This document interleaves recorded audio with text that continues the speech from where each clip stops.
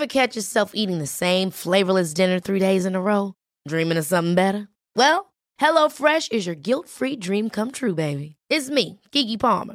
Let's wake up those taste buds with hot, juicy pecan-crusted chicken or garlic butter shrimp scampi. Hello Fresh. Stop dreaming of all the delicious possibilities and dig in at HelloFresh.com. Let's get this dinner party started.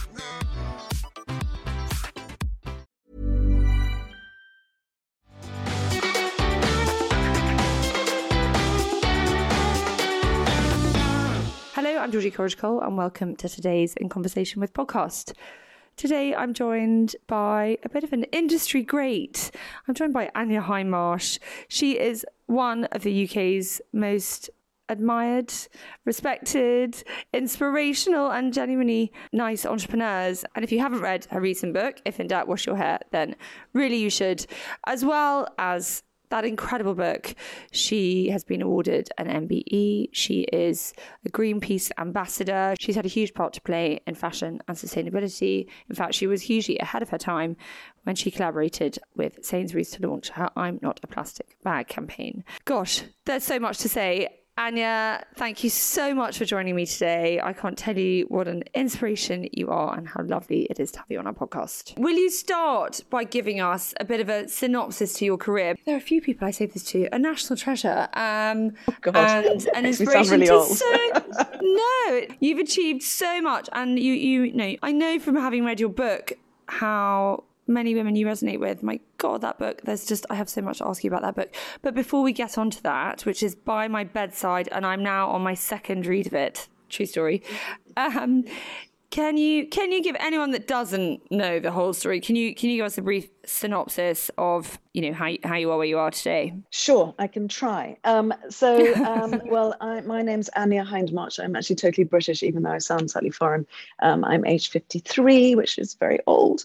But I started my business when I was 18. And I think I knew from about the age of 16 that I wanted to work in fashion and that I wanted to work in leather goods. I was fascinated by the subject when I was given a bag when I was about sort of 15, and I remember how it made me feel. And I think the sort of the power of the sort of mood changing aspect of fashion is what's always interested me. Plus, actually, the fact that handbags and leather goods are about organization, and I've always loved the idea of organization. I think partly because when you feel out of control, you like to try and control a little bit. My life sometimes feels quite out of control. So I started designing really immediately. I sort of left school. I went to Florence in Italy, where I knew was sort of the home of leather, and I wanted to be immersed in it. And I went there really just to, in inverted commas, do a sort of language course for a month. But I knew I just wanted to kind of get into the markets, get into the tanneries and sort of learn on the ground. So I started designing, and I brought some samples of my designs back to London and sold them, first of all, actually to the magazine Harper's and Queen, as it was called then. And it was actually, they had us a monthly offer in the back of the magazine, and we sold 500 bags. And I thought, well, I'm going to keep going and not go to university, which was another possibility. And I started designing more and selling to stores, and then opened my first store, which was actually a first floor store because I couldn't afford a ground floor store. And then opened more stores, and it just grew and grew really through stores and through wholesale and, you know, obviously different collections and different projects along the way. Can I jump in and ask you about university? You briefly mentioned that was an option and you didn't go. You now have 5 children, and where do you stand on university? And was it a big deal that you didn't go? It's a really fascinating topic, and I certainly don't feel like I will push my children to go down that route and rack up a load of debt for the sake of it. Obviously, it has its place. I read somewhere your parents were both entrepreneurs. Is that right? Yes. I think, interestingly, it so depends on the child. I mean, to be honest, actually, I certainly, that was a bit of kind of Billy Big talk because I didn't really have many offers for university on, so I didn't really even try it, I think. I mean, I was not very academically successful at school. I think probably a bit dyslexic, which is quite classic for most creative people. I don't think I have a bad brain, but I didn't thrive. And I was fairly impatient in the classroom, which I think is probably a sort of a trait of entrepreneurs. Actually, they want to kind of crack on. And I come from an entrepreneurial sort of family background. So for me, that was quite a natural route. What did your parents do, Anya? Well, my mum actually taught languages, actually, but with my father, who was the entrepreneur, although very much supported by my mother, who, I was very much the baby in a cot under the desk, as my mother was helping my father as he grew his business. So, we very much come from a sort of business background. But I think university can be brilliant if the subject is useful to your career, or it just expands your brain. And of course, it gives you sort of credentials in terms of having sort of the rigor and the discipline of delivering and of a certain sort of, to a certain level of education. So I don't want to diss university, but I do think, though, that if you know what you want to do, there's an alternative route, which is to kind of get going and to perhaps work, and perhaps you won't be paid that much, but as an intern, as an apprentice, but actually that's effectively better possibly if you know what you want to do, to learn on the job and not rack up the debt. So at least you might not be paid loads, but you're not actually incurring debt. So if there's a route, it's certainly one to consider if you are going to perhaps a more vocational kind of career. So there's no right, no wrong. I always have a bit of a chip on my shoulder about not having had a degree. And I was really pleased when I got an honorary degree, which is so pathetic. But literally it was just like, okay, now I feel better about myself. But so I think it's very much down to the person and what they want to do. And I think often if you don't quite know what you want to do at a young age, actually university is a good thing to do. It stretches your brain, it gives you qualifications, but use those holidays and really explore things that you might want to try. Yeah, gives you some time to try other things. And what were the qualities? I mean, did you grow up then wanting to have your own business, seeing your father run his business, your mother support him? Did you grow up wanting to do your own thing, or was it just you had this bag and you were fascinated by it? If it was the former, what were the skills that you saw in them that you think filtered through to you that have made you so successful? Well, I think it was a bit of both, truthfully, in the sense that I was fascinated by this bag and I knew I wanted to do. I felt very lucky. I knew what I wanted to do.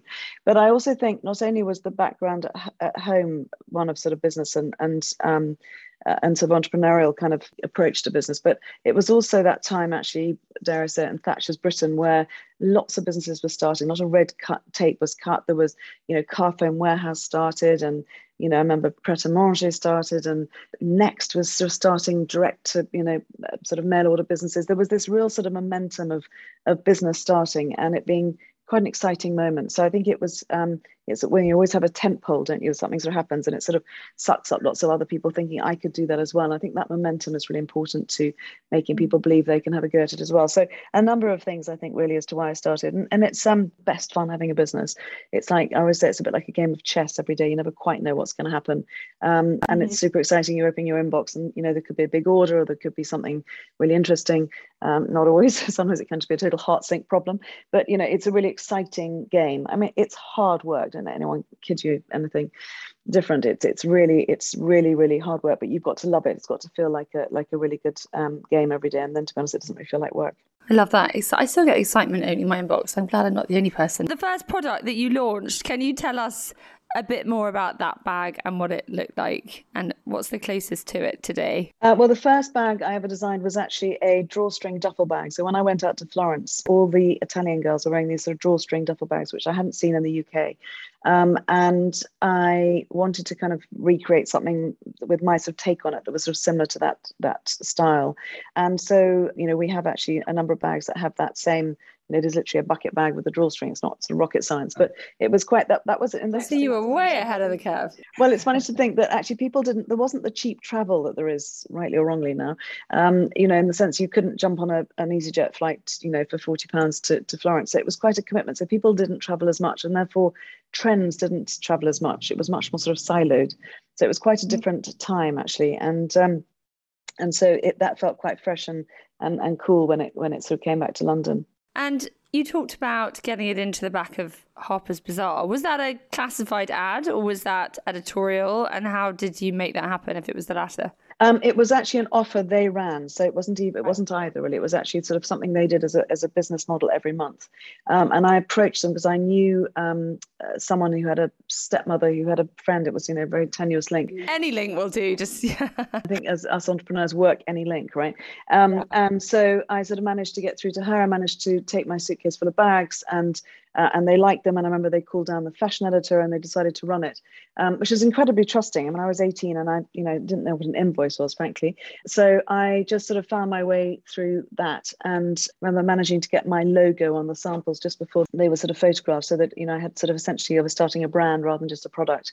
And that was the first break, really. Amazing. And you sold 500? Made £7,000 profit.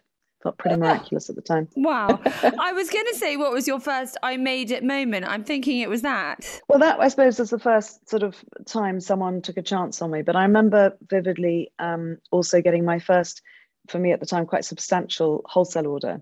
And in those days, a lot of the department stores in America had buying houses based in London to sort of support their sourcing and their buying of different brands. And there was one that was in Golden Square, which represented, I think, Bergdorf Goodman and Henry Bendel and a number of sort of maybe Saks, a number of department stores, and I went to show them my product and came out with this really quite substantial in those days order. And I remember ringing my mum from the red post box, the red phone box in Golden Square, going, I got my first big order. So that was sort of quite exciting as a wholesale order. So, but there's lots of different moments. I always think running a business is a bit like you go from nursery to sort of school, and then school to big school, and there's all those different sort of steps, and there's sort of big moments in each of those different steps. Have you had any mentors or close advisors? I mean, I always look at you, there's a sort of group of women your sort of age in the industry who I remember growing up thinking were, women I looked up to, you, Jo Malone, Amanda Wakely, I mean, Chrissy Rucker, and at a similar sort of age, who've all had hugely successful careers. Are you a cohort? Are you all in touch with each other, supporting each other? And did you have mentors along the way? So yes, we are all friends. It's a lovely collaborative sort of group of entrepreneurs and people in fashion and women in business, and London's great for that, but I mean also internationally. So it's really lovely. I think people really do support each other, and it's incredibly nice. I think often they think fashion is a sort of bitchy world. I don't find it bitchy at all. I find it incredibly supportive, but also in the wider, Chrissy's a great friend, and that wider group of people sharing those sort of war stories of growing businesses and the highs and the lows is actually really helpful. I think sticking together and supporting each other, even in different sectors, you tend to have similar challenges and things you need to kind of work out. So it's very helpful sort of coming together. And in terms of mentors, aside from that sort of informal group of being able to ping out a problem and go help, and someone going, how about talk to that person? Actually, I have to say I've been very lucky with my dad, actually, who's still very much a real supporter and someone I can go to, as you perhaps can a parent, and kind of go at 10 o'clock at night, well, there's a real problem, help me. And he'll ring me at 8 in the morning going, I think the answer could be this. And someone you can really lean on, perhaps slightly less now, but he is a brilliant business mind from a completely different sector. But someone I also think it's lovely when you have a sort of a parent or a godparent or someone who perhaps, will give above and beyond because they're aligned and wanting to help you. So I think that he's also been and still is on my board, which is lovely, aged 81. So really? pretty damn lucky. Yeah, and as sharp as anything. Oh, amazing. And on the note of your family, working with your family, being supportive, your husband is he your FD? He has been the FD. In fact, we now have an FD. So his role is it's really hard to sort of separate, but essentially he does all the bits that I'm not very good at. So it's all the leases and the banks and all those sorts of bits that sort of need a grown-up eye. But we've worked together for nearly 22 years, and laugh because obviously it's sort of, we're literally with each other the whole time. I think I'd probably drive him mad. But we're good friends, and very much sort of done all those business journeys and meetings and trips and so on together, along with in a really fantastic team that we work with. But so yeah, we've worked together a long time and very closely. And do you think, I have interviewed a lot of entrepreneurs who end up working with their husbands. Do you think it enriches? A lot of people say, my husband and I joke whether we could or could not work together. And I sometimes think, actually, maybe it's the best thing one could do. Do you think it's really enriched your relationship? Well, I think it's fantastic in the sense that you're working with someone you completely trust. You're totally aligned in your mission.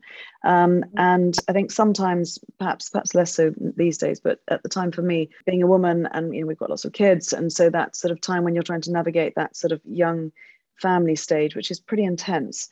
Having someone there who's, who can share it with you and you can kind of divide and conquer is really helpful. So that's really great. Do you think it enriches your relationship? Yeah. I think it actually can be at risk of doing the opposite, actually. I think you have to be quite disciplined to actually make sure, and we don't, by the way, that you kind of separate home from work. I mean, I think sometimes he can kind of go, no, what are you thinking, in front of sort of colleagues. And you have to, or I can do the same to him. You have to actually be as respectful with each other as you would a colleague in the work context.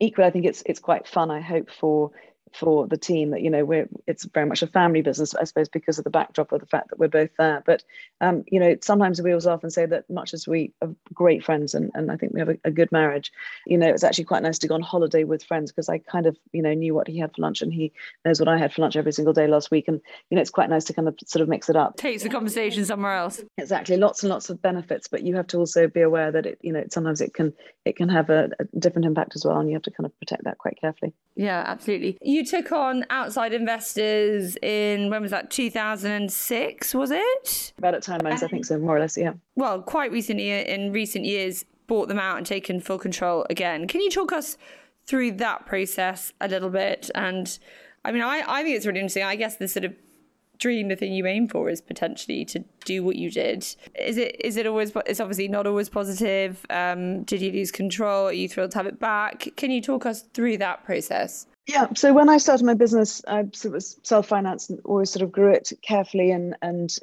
self-financed and profitably. And then we took in actually a while back some investors, in fact, who were friends, who approached us saying they wanted to get involved. And that was at a time when we were trying to open more stores, and it was useful to have that investment, and had a very, very happy and successful 5 years with those friends and investors on board. And then they needed to show an exit after about 5 years. So we brought in some new investors, and I actually moved my role at that time from being CEO and creative to being creative. So I brought in external CEO. And then about sort of 5 years later, I realized that actually I quite missed really running the business. I think it's quite hard actually for a founder. And in fact, there's so much sort of, I often chat to fellow founders and saying, I think often rather than bringing in external management, which can be successful and can work very well, but often the more natural thing to do is to bring people up from underneath. So the sort of succession planning is there, so that there's a sort of that sense of keeping the same culture and so on. So I felt that I really was missing running the business. And so in 2019, with a partner, we bought the business back, and that's been really exciting, actually. So it's interesting, as you grow businesses, people often think that getting investors is a kind of woohoo, we've got investors, we've made it. But actually, investors to a certain extent, the dream is not to need investors, because actually, then if you're an entrepreneur, you don't really like to have to answer to anyone.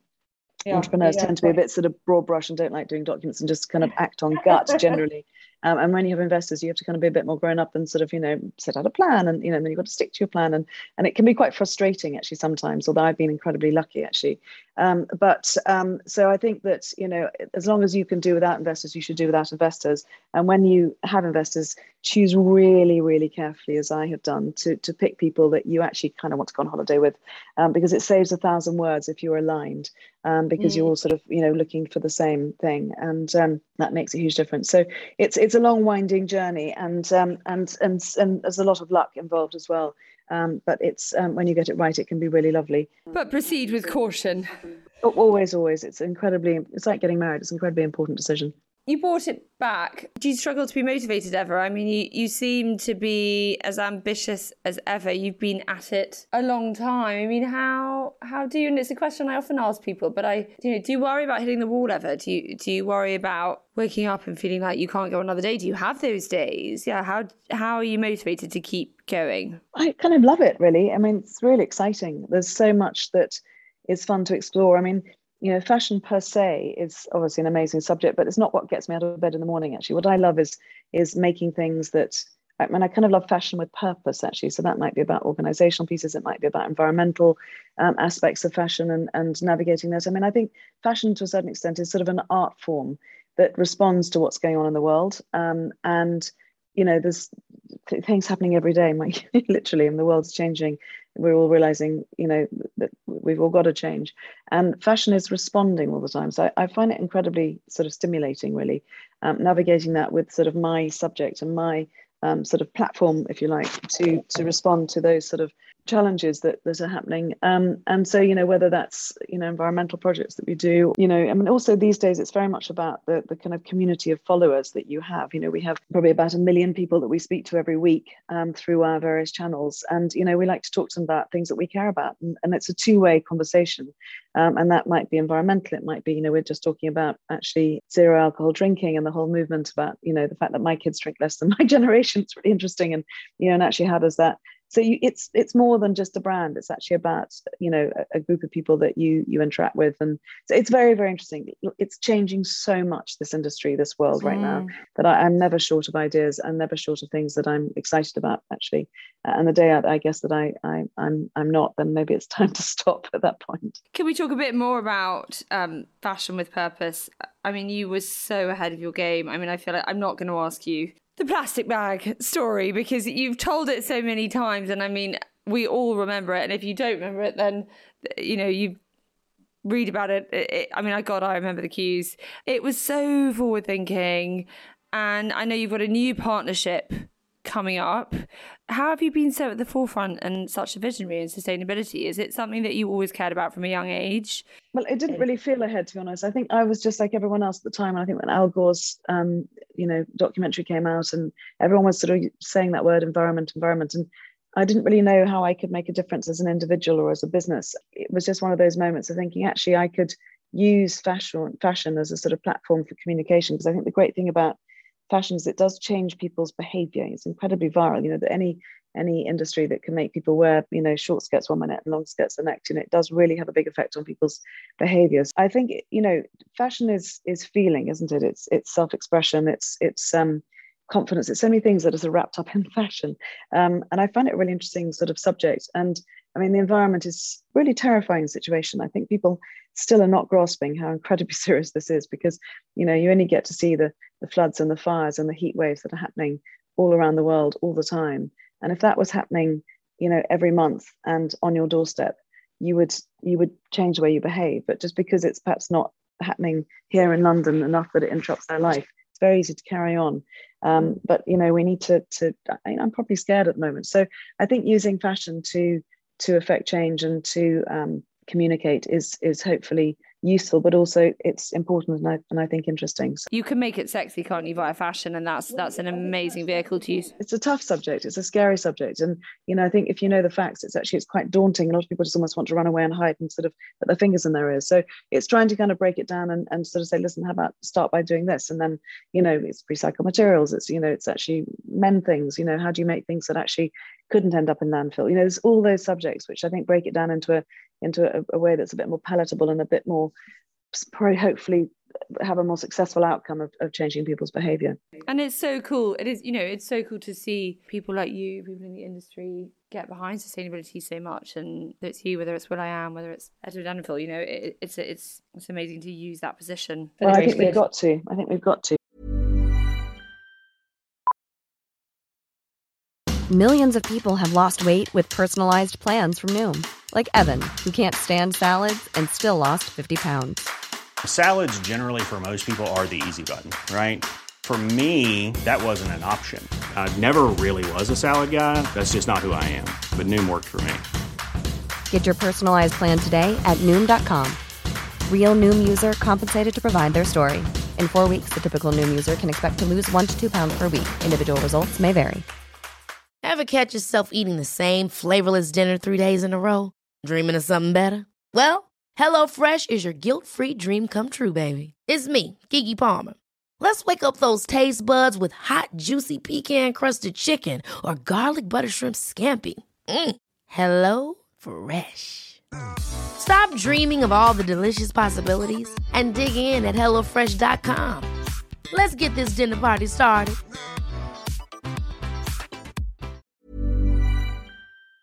Okay.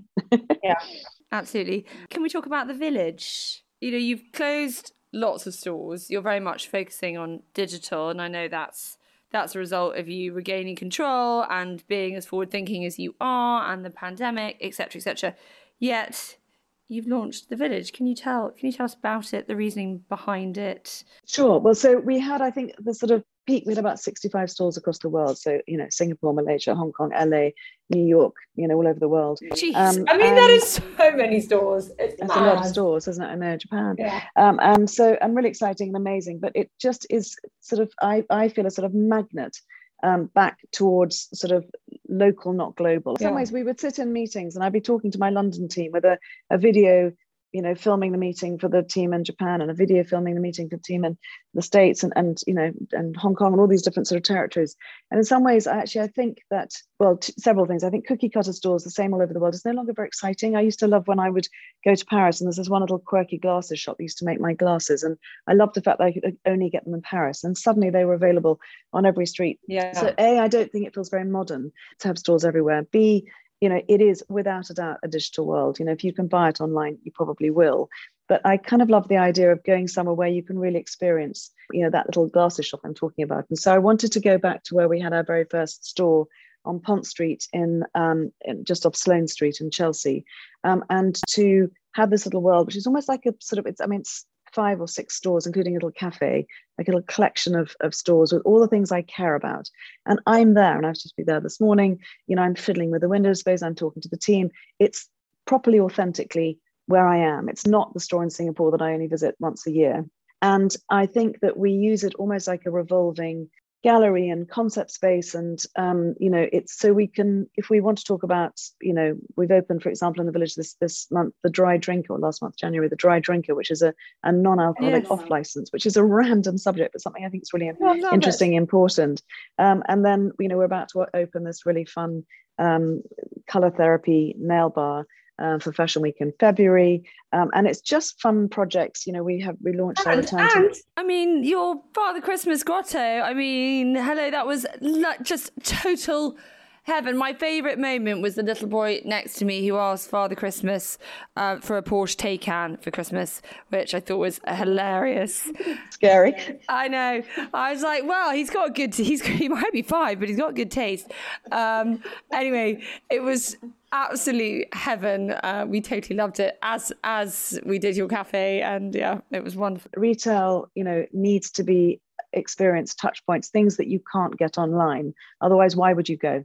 There needs to be a reason to visit. And so I just had this sort of, as I say, magnet to go back to local over global, to make it really authentic, to make it highly creative, things that, to be honest, were very difficult to do all over the world because they're really complicated and they're one-offs, and it would be kind of impossible to do that and replicate that in 65 stores across the world. So it's really, I really pour all my energy and love and madness into that little village. And I think the lovely thing is we have people coming to visit. They might even go to the cafe first because they've seen it on Instagram, and then they go to the stores, and then they go home, and then they start ordering online. So you end up with the same global distribution, but just in a sort of perhaps a slightly more modern way. So it's really exciting. But more than anything, for me, it's that creative itch. It's sort of my little fairground. It's my little sort of gallery space where I can create what I care about. And I work with a really highly creative, mad band of merry men. And it's sort of where we can, scratch that itch and do those mad things, which often lead to product and lead to interesting things. And I think creatively, often you can't just sort of set out on we're doing this and box tick and do a business plan. You have to it has to be iterative.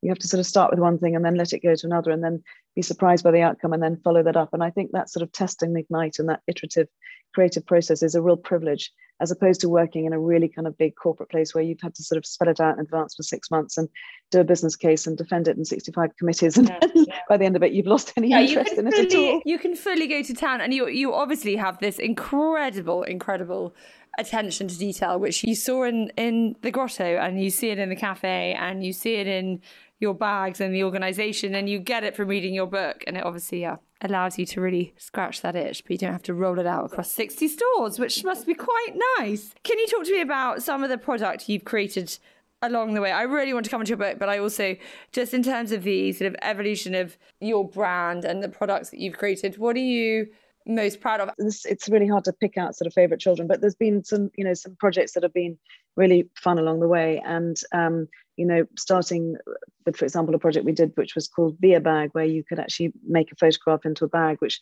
is an incredibly cheesy idea, which we did for charity, but got such traction, which we've actually just brought it out again now, actually, but made out of completely recycled materials. And it was lovely, actually, and lovely. So that was a fun project.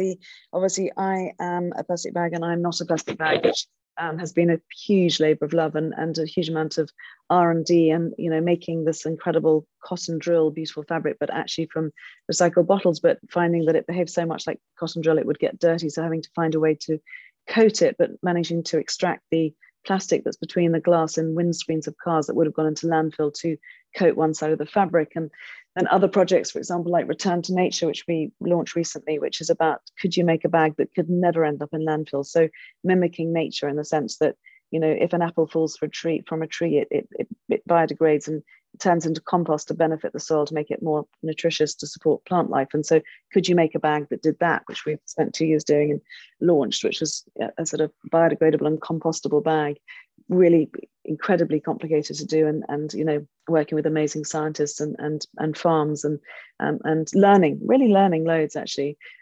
So many projects. I mean, I think one of my other favorite parts of the business is the area that we call bespoke, which is the idea that it's really more about gifts. The idea you come in and you can have anything embossed with either a handwritten message in your own handwriting or a drawing.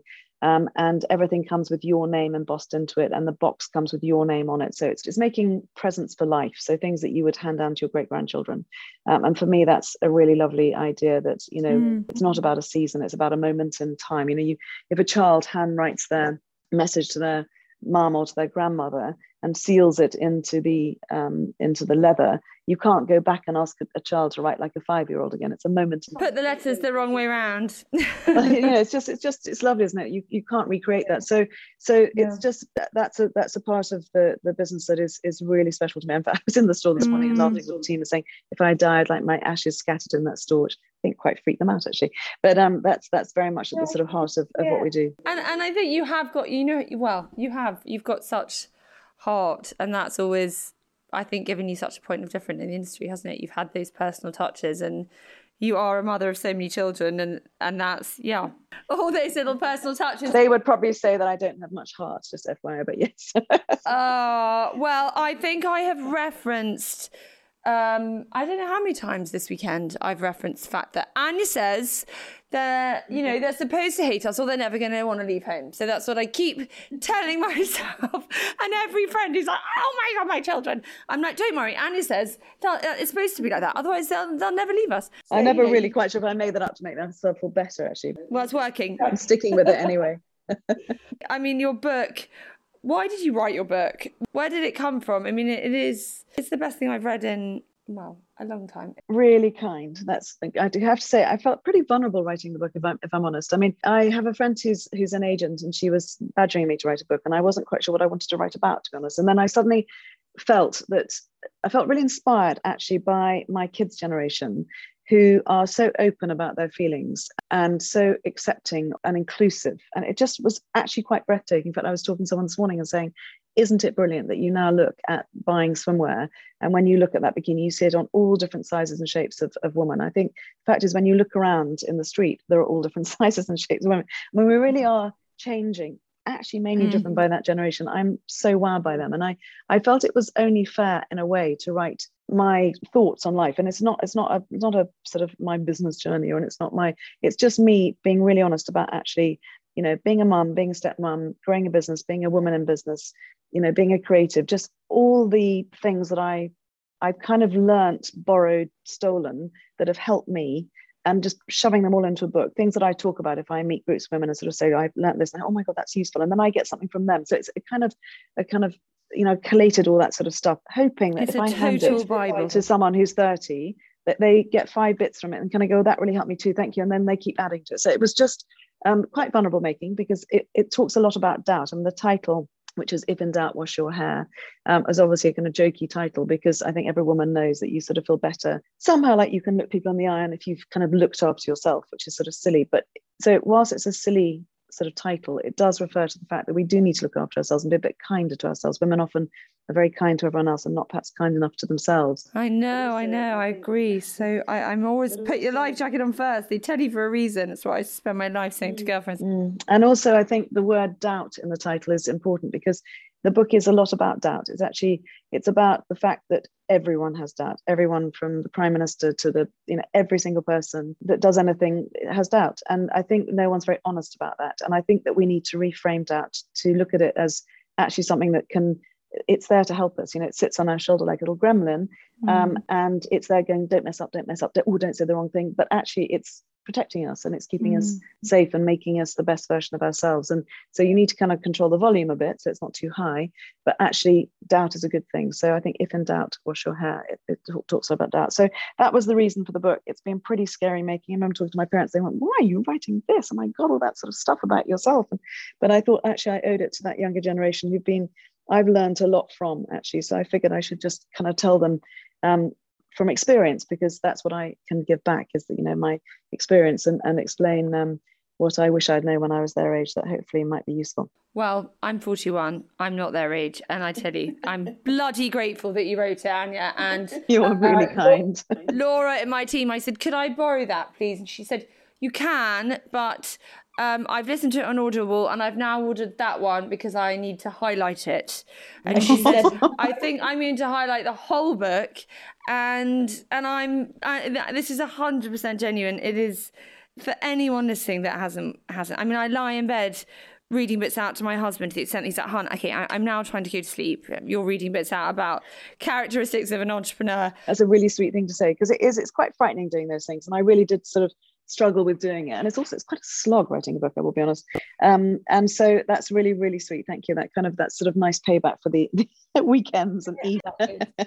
You're kind. It's that good. I mean it, and I can't encourage people to read it more. Can we just talk a little bit about parenting? I mean, you talk about it a lot in the book. It's well known that, my God, you took on 3 really young children who didn't have a mother, and you've taken them on and they're yours. And it's so heartwarming hearing you talk about them. And it really is. I mean, that's a blended family. I don't think that's talked about enough. I don't think there's enough out there, helping people navigate blending families. You then had two more with your husband. What ages do they span, just to give, if people don't know? So the youngest is 18 now, and we just finished 28 years of school, so can you imagine? And the oldest is now 32. So there's a sort of bit of a spread, but I think that the thing I'm honestly proudest of is the fact that it's a family, albeit 5 from two different mums. You can definitely tell the sort of the older 3 are all sort of massive academics, which I mean, my 2 are a bit more sort of dyslexic and creative. it's quite shaming sometimes, even though obviously they're quite brilliant, in case they're listening to this.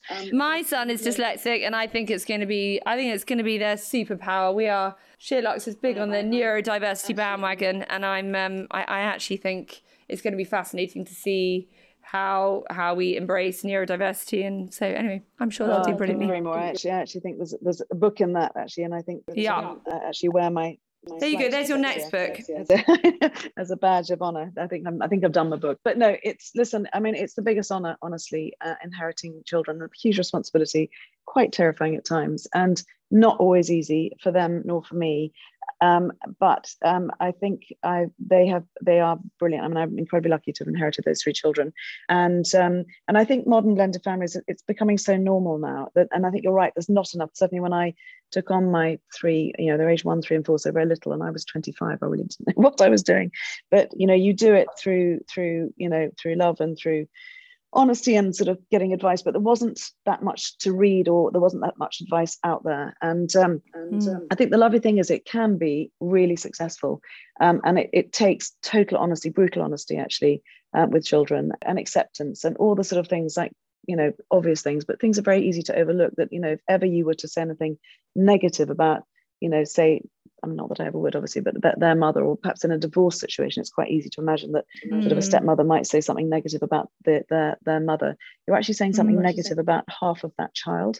It's so easy to overlook some of those things, which are just so important. So it's common sense, but it's respect and it's kindness, and it's navigating your way through honesty. And of course, you will mess it up often, but it's also, I think, important and totally doable to sort of say, I got that wrong.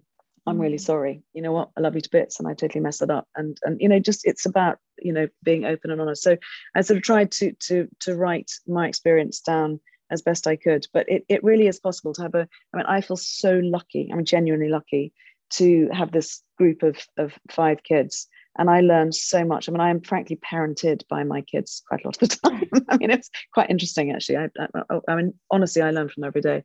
So it's frankly a privilege. Have you got them to 18 to 35 in one piece? Well, I think they did that themselves. And trust me, some great schools and a whole band of people who've helped me. That's very much been a group effort. And a lot of help from all 3 sets of grandparents and uncles and aunts. We've been so damn lucky because it was a very tragic situation, and so it's been a complete group effort. But they are right now, as of this minute, all in one piece, thank God. And listen, it's a funny old world, isn't it? Trying to navigate 5 kids as they grow in any situation, but it's a lot of fun.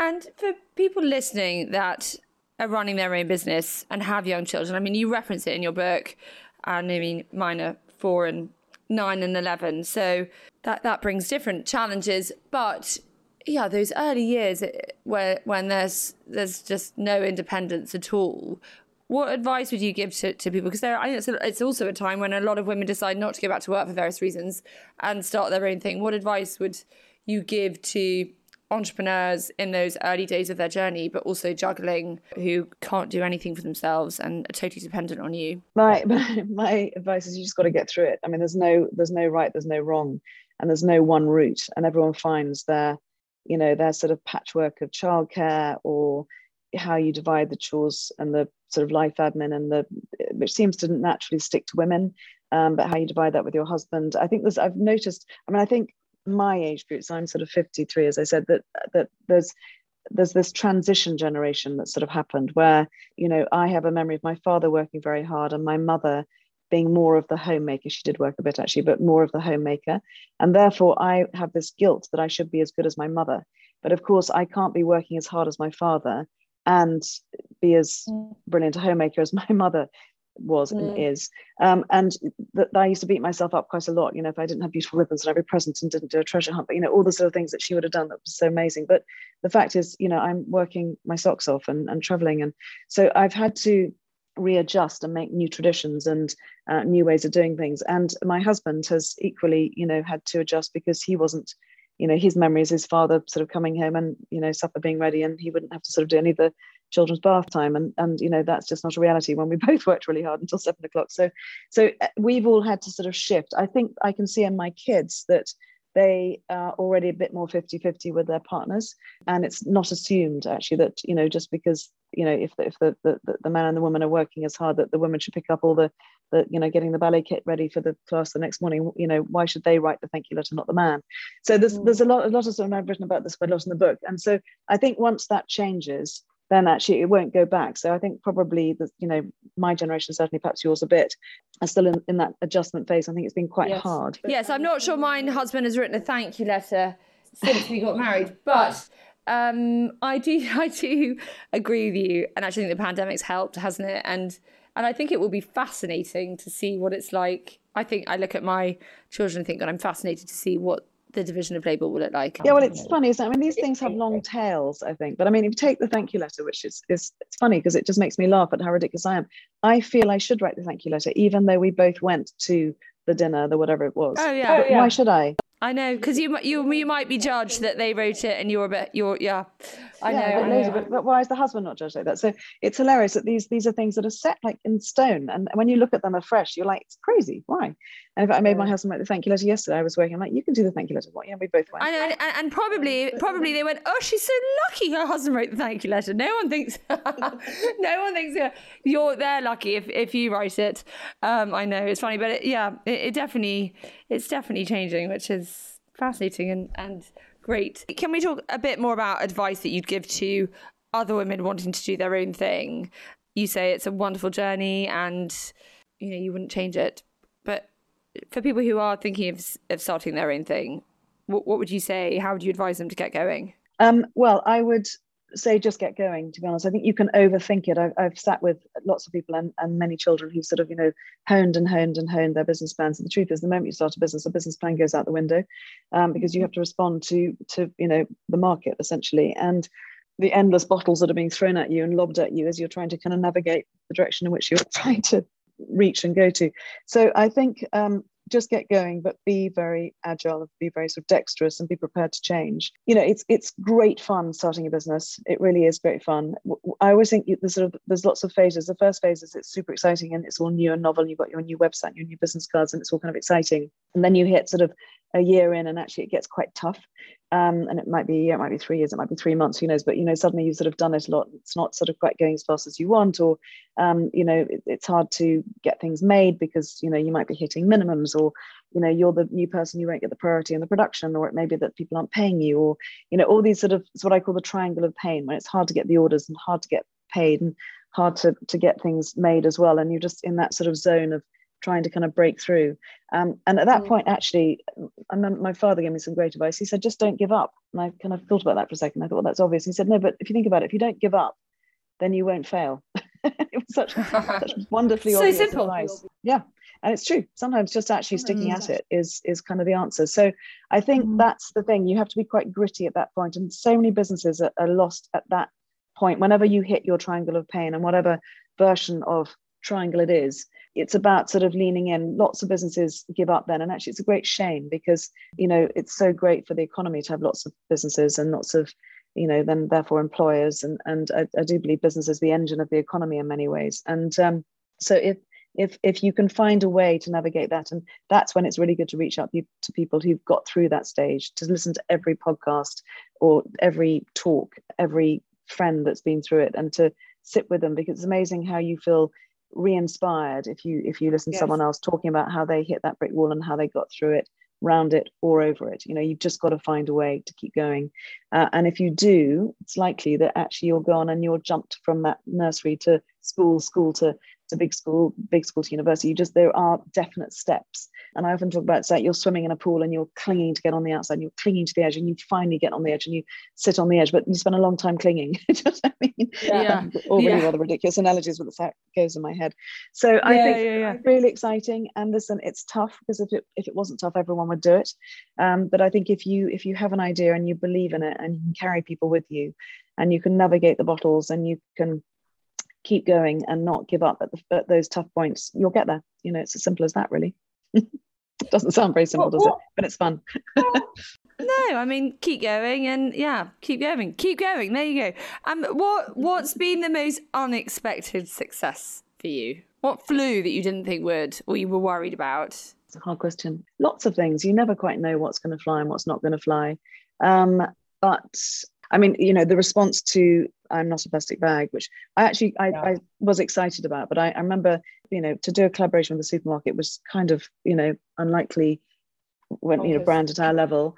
And I remember thinking, if it goes wrong, that's really kind of embarrassing. And I remember having people lined up to go and sort of, take the stock away and, save the embarrassment, not knowing what would happen. And the result was 80,000 people queued in one day to buy the bag. It was an absolute ridiculous experience. So you never quite know, in truth, and that's what makes it fun. But when you get something that works, you then have to lean into that and to go with that, and not just stick to your plan. And that's what's quite important. Can you just of your new designs that are out now, what are your favorites? Well, I love sort of messing with the everyday in a kind of an extraordinary way. So that might be playing with lovely brands. It might be, After Eight, but re-embroidering it in the most beautiful sort of way as an evening bag that makes it feel like a little piece of art. And those things you want to keep. I think, we have this lovely range of hand woven leather bags, which are called the Neeson range, which... Oh, they are so... That blue you've got, it's like a cornflower blue. It's amazing, yeah. It's like a leather basket in a way. So it just behaves really lightweight, really sort of soft, and just incredibly, just a beautiful thing actually in terms of craftsmanship. We have a whole range called the labeled range, which is sort of almost every part of your life. So there might be one for makeup, which says makeup, and you open it says brushes. It's almost like a prompt. There might be one for cables and chargers, there might be one for your nail varnishes. It's everything all organized, everything has a place and everything in its place, and that just makes me feel sort of better about life somehow. It might just be a beautiful pencil case, and we're all changing the way we're moving right now. You need we actually brought out a bag called the working from home bag, which is that sort of bag that is essentially your desk. So it has a padded thing for your laptop, and it has a place for your inbox that says inbox, and a place for your outbox, so that it's almost as you're moving around the house or moving between the office and home or on the train, it just kind of keeps you feeling in control. Is your house very tidy, Anya? It's quite tidy, although it's got a lot of children in at the moment, so they like to mess with that, which is the constant sort of struggle. But I am a bit of I like to be organised, actually. I think me too. I love the idea of a pouch, an in the house pouch for those things. Well, it just makes life easier, honestly. And I think when you're busy, I think it's quite hard to be creative, actually, if you're disorganized. You end up losing the drawing that matters, and you end up, I used to be embarrassed about being organized. It felt nerdy, and now I'm actually quite proud of it. I think it's important. And so I'm actually fascinated by organization as a subject. I think they should teach it in school, how to best practice inbox management. What's the most effective to-do list? Actually how you process things and have output is fascinating. In fact, we've run courses on this before. We're going to do it again. And I find it super kind of fascinating. I always remember my sister-in-law saying, don't just tidy your box, shut it down and get on with the thing. You made a similar point, and I thought, yes. Well, it's, there's definitely the best ways of being productive. And so I found that actually quite interesting. But so, yes, things like that. And so we designed this little bag called the Working From Home pouch, which is like a sort of pencil case, but it's essentially like the top drawer of your desk. So it has the highlighters, it has the sort of the stapler, it has the sort of cables and chargers that you need. And it's just like, if you grab that, you know what you've got if you're suddenly at your home desk or your office desk. It's just, so I'm a bit nerdy on things like that, but just also beautiful handbags that just make you feel $1 million and make you slightly raise your game, look people in the eye, and you feel the best version of yourself. I don't apologise for that either. Sometimes that's quite important. Quite. Anya, I've got 3 final quite quick questions to ask you. First of all, what is in your handbag? So let's forget the keys and the phone and the wallet. I have to say, I've owned several of your patent wallets with the little bows and the tassel. I mean, they have stood me in good stead. They are wonderful. Do you still sell those? We do. Well, I am obsessed by this idea of a system, so of loose pockets. So like pockets in your bag, but they're not attached. So if you change your bag, you can grab it. So one might be for your first aid, your Nurofen, whatever you might need. One might be for, your pencils and bits for your sort of work. One might be for makeup, one might be for masks currently, and sort of PPE and hand sanitizer. So I just find that, so it's almost like Russian dolls. So you have your bag, but if you're going out to lunch, you can just take the one that's relevant, or you've got it all inside. Much easier to move bags. Yeah, excellent. I like that a lot. What else is in yours that no one might know? God, there's nothing that exciting. I mean, I'm a bit of a sucker for a beautiful sort of leather folio, with all my papers. I like having my papers all organized. So I can have one master one, and inside there's all the kind of current projects that I need to have with me that are printed out, because sometimes paper and pencils. I have a really lovely banana pencil case, which makes me really happy. Love it. I also have to ask you, how often do you wash your hair? Pretty much every other day, sometimes every day, but every other day, just because it just makes me feel kind of like I'm ready for the world. Does the job. And finally, what is next? What's the plan for Anya Hindmarsh? What can you tell us? What's to come? Well, there's lots to come. I'm afraid, Sadie, I'd have to kill you if I told you, and I don't want to leave because you're really nice. But there's lots of projects, lots of plans, and similar themes, but just following our gut really on what we like doing, and it's exciting. I'm kind of really excited actually. There's lots of projects this year, and I'm loving. For me, the village is really fun because I'm really getting to meet customers and people who kind of care about the same things, and actually, it's quite powerful when you get people together like that. You can do good stuff. So lots of plans, but you'll have to watch this space, I'm afraid. Well, on the subject of being nice, Anya, you really are. And whoever said that there aren't nice people in the fashion world needs to read your book and think again. Thank you so much. Thank you for that book. It was a really great pleasure. It's been really fun chatting to you. Anyway, Anya, thank you so much. Get down to the village. Get your hands on that book. Get some pouches in your life. Your new Everything pouches are wonderful. I've loved chatting to you. Thank you so much. Bye-bye. That's it for today. If you enjoyed that, then do please rate, review, subscribe, tell your friends to listen to, and we will be back soon. Thanks very much. Bye-bye.